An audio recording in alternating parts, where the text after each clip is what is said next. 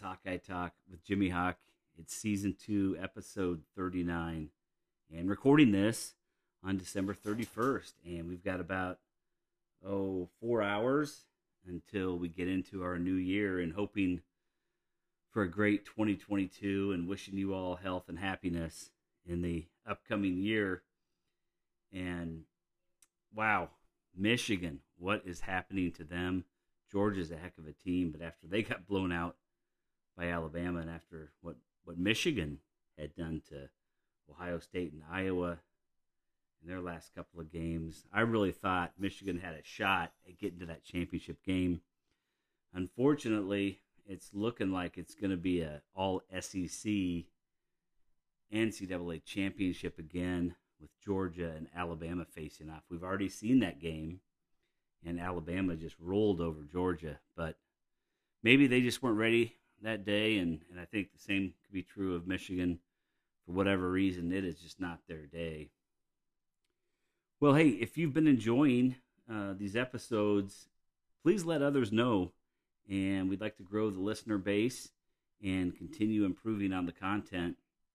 Today's episode, we are focused on Fran McCaffery's Iowa basketball team, who took on Western Illinois, the Leathernecks, on Wednesday night. They came away with a 92-71 victory at Carver Hawkeye Arena.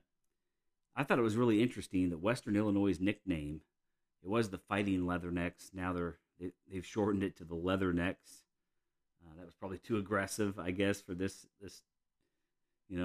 period of time. But they're the only university that is non-military that has a nickname derived from a branch of the military, the Fighting Leathernecks being a nickname for the Marines.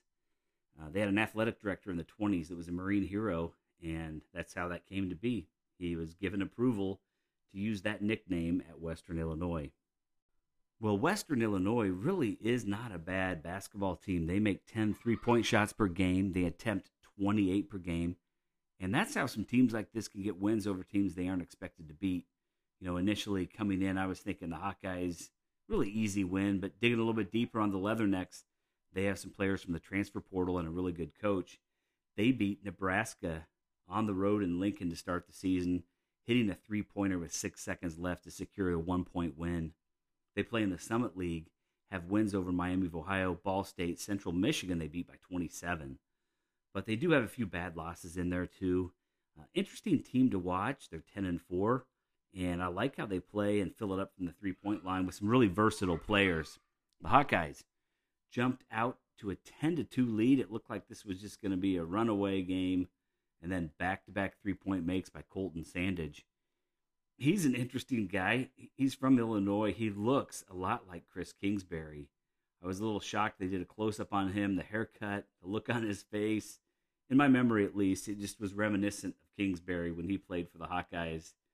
And then Sandage gave Sanford for Iowa a foot in the face late in the second half. Sanford was on the ground. His foot ended up on Sanford's face, and he just kind of dragged it and kept it there. Really kind of a strange play. And, he popped up looking like he was ready to get into a fight with Sanford. And, he did sling a ton of threes in this game. He was 3 of 11 and had 15 points. So not a great shooting game for Sandage, but he's one of their good players. Peyton Sanford, he came into the game with about 8 minutes left in that first half, immediately took a three. I mean, he hadn't been in the game for 10 seconds, and he's taken a three. He drilled it from the right wing. Then he drills another one from about the same spot. And this one was a shot fake, dribble, and then a step back three. Just swished it. He really has a nice looking stroke. Really fun watching Patrick McCaffery this year. He had a couple of really nice blocks in that first half. Guys trying to score inside, and he just basically volleyball spikes it away. And a couple of, on both of them, I think the Hawkeyes were able to run the other way with it. So they stayed in bounds, and they got to go run in transition. He's also really good on that press. Long arms, getting tip balls, and helping the Hawkeyes get some transition points and turnovers. This game was really put away in that first half by threes from Bohannon and Murray. Keegan Murray also had just a beautiful driving to the basket, but he stopped around the free throw line and step back, just swish. And what a player we are witnessing with Keegan Murray. He has so many tools in that tool belt right now. He is an incredible player. Patrick McCaffrey continuing to show that three-point shot. I think he was 1 of 2 in this game. That was huge for the Hawkeyes. I mean, it is huge if Patrick McCaffrey can be hitting three-pointers with regularity. J-Bo had the buzzer beater. It was a scooping layup with 1 second left in that first half. He had a couple of those, drive to the basket, scooping layups, and he seems to be a little more comfortable getting those baskets this season, so that's been fun to watch. The Hawkeyes shot 58% in the first half, 5 of 10 from 3, out-rebounding the Leathernecks 17-9 with 14 points off the bench, 17 fast break points. Keegan Murray led the Hawkeyes in scoring in the first half, and we're used to that, but 30 points in the paint for the Hawkeyes to 18 for Western Illinois. So that's how they got it done in the first half. The Leathernecks just 38% shooting, 3 of 19 from three-point range in the first half. Overall for the game, the Hawkeyes shot 54% from the field, 40% from 3, going 6 of 15. Free throws continue to be a strength for this Hawkeye team, making 18 of 20 attempts from the free throw line. The Hawkeyes out-rebounded the Leathernecks 41-31, so rebounding was a lot more even in that second half, and the Leathernecks ended up with 12 total offensive rebounds to 11 for Iowa. There were a lot of subs playing in the second half of this game, especially the last few minutes, so that could have been part of that. But 15 assists for the Hawkeyes, 12 turnovers. Again, a little bit more than you're used to with a Fran McCaffrey team. They'd like to limit turnovers to around 7 or 8. But that's a couple games in a row that they've hit double digits in turnovers. Keegan Murray played another outstanding game, and it's just really hard to believe how much he has improved, how confident he is on the court, and how aggressive he is taking the ball to the hoop now.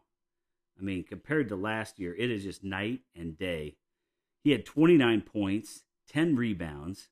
He's the nation's leading scorer at 23 points per game. He was 13 of 20 from the field, 1 of 4 from 3. He rarely misses inside that three-point arc, and it's just amazing. And he really does it all on the court. He had 3 blocks, 3 steals, and 3 assists.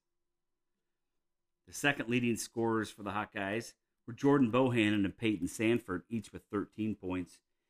J-Bo was just 1 of 6 from 3, but he had a couple of nice driving lay-ins, and he knocks down his free throws, of course. Also had 3 assists in the game. Peyton Sanford was on fire. He was 3 of 3, shooting 3-pointers, and really bringing a lot of energy off the bench. He had 5 rebounds as well. Patrick McCaffrey was in double figures with 11 points. He was 1 of 2 from 3. Boy, if he can keep that three-point shooting success going, that's going to be just so huge for this team when you have a 6'9" guy as another guy out there that can be knocking down threes, along with Keegan and Chris Murray, and just need a little more consistency from those guys. But he can really get to the hoop, and there were a couple times where it was kind of a bad angle. He needs to look to pass a little more when the angle isn't quite there. But he is just so skilled and long, has the ability to dribble, drive, and get to the hoop. And he had some really nice soft shots off the glass, just floating through the lane. Rebraca and Toussaint both really didn't play a whole lot in this game. Phillip had a nice transition dunk, just 5 points in 17 minutes. Toussaint, 2 free throws, 5 rebounds in 13 minutes. A lot of bench time in this game. As I mentioned, Sanford played well. Aaron Eulis had some really nice plays. Just couldn't get a couple of layups to fall that would have been really nice.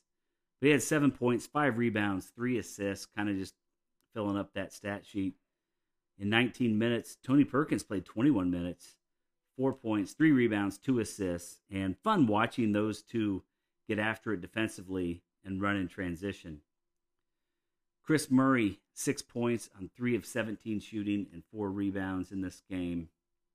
A couple of the highlights in that second half. Aaron Eulis He had one of those plays that's really exciting for the future of this team. Driving into the lane, a step back floater, swish and one, knocks down the free throw. Just a really athletic play. He's a really athletic player, just continuing to get better. And he has a really nice looking free throw shot, and just hoping that that's going to translate into a 40+% 3-point shooter, maybe the second half of this year, but for sure in the next couple of years. Really fun to also watch him get a steal. Immediately he looks and feeds Perkins for the transition dunk, and Perkins has some hops and really makes that transition game fun. He just takes it to the rack, stuffs it through, and he can really get up. And that made it a 19-point game at that point. Just one of those big plays to just keep the momentum with the Hawkeyes. Another one was poster blocked by Keegan Murray on a fast break. This poor kid for Western Illinois going in for what he thinks is an easy layup. Here comes Keegan right behind him and just bats the ball out of his hand, off the backboard. Fast break going the other way.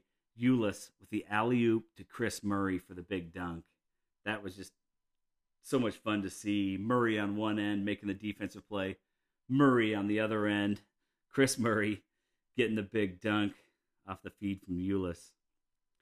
Well, Trenton Massner for Western Illinois, he looks like Fargus from Christmas Story a little bit. He really does. But he is a heck of a player. He's the master of the step-back jumper. He's 6'2". He was getting into the lane and finishing. Pretty impressive player for Western Illinois. He even had a steal and a dunk, and at that point it brought the lead down to 13, 76-63 with 8 minutes left in the game. He ended with 20 points on 9 of 17 shooting. He hails from Wapello, and Will Carius for the Leathernecks is a senior from Bettendorf. He had a nice game with 12 points. And then Western Illinois has a Luka. He's from Croatia, Luka Barisic, and he had 12 points in this game. So they really have kind of a nice little roster over there at Western Illinois. But overall, it was a nice 21-point win for the Hawkeyes to advance to 10-3 on the season. Up next, on Monday night at 8 p.m., the Hawkeyes host the Maryland Terrapins. Maryland is 8-4 after beating Brown on Thursday, and Maryland's biggest win was over Florida, but they have losses to George Mason, Louisville, Virginia Tech, and Northwestern. They are in a 3-game win streak, but a really shocking resignation of head coach Mark Turgeon came the day after they lost to Virginia Tech. He had been booed constantly throughout the game, and he had just had enough. He was fed up. He walked into the athletic office the next day, said, "I'm not doing it anymore." And really shocking, as I said, he's been the coach at Maryland since 2011. He was done listening to fan complaints. The team didn't seem to be buying into him anymore, and he just walked away saying that the team needs a new voice. Well, Danny Manning was named that new voice as the interim coach, and both he and Turgeon are former Kansas basketball players. They were teammates at KU, won a national championship together. Just really a shocking development.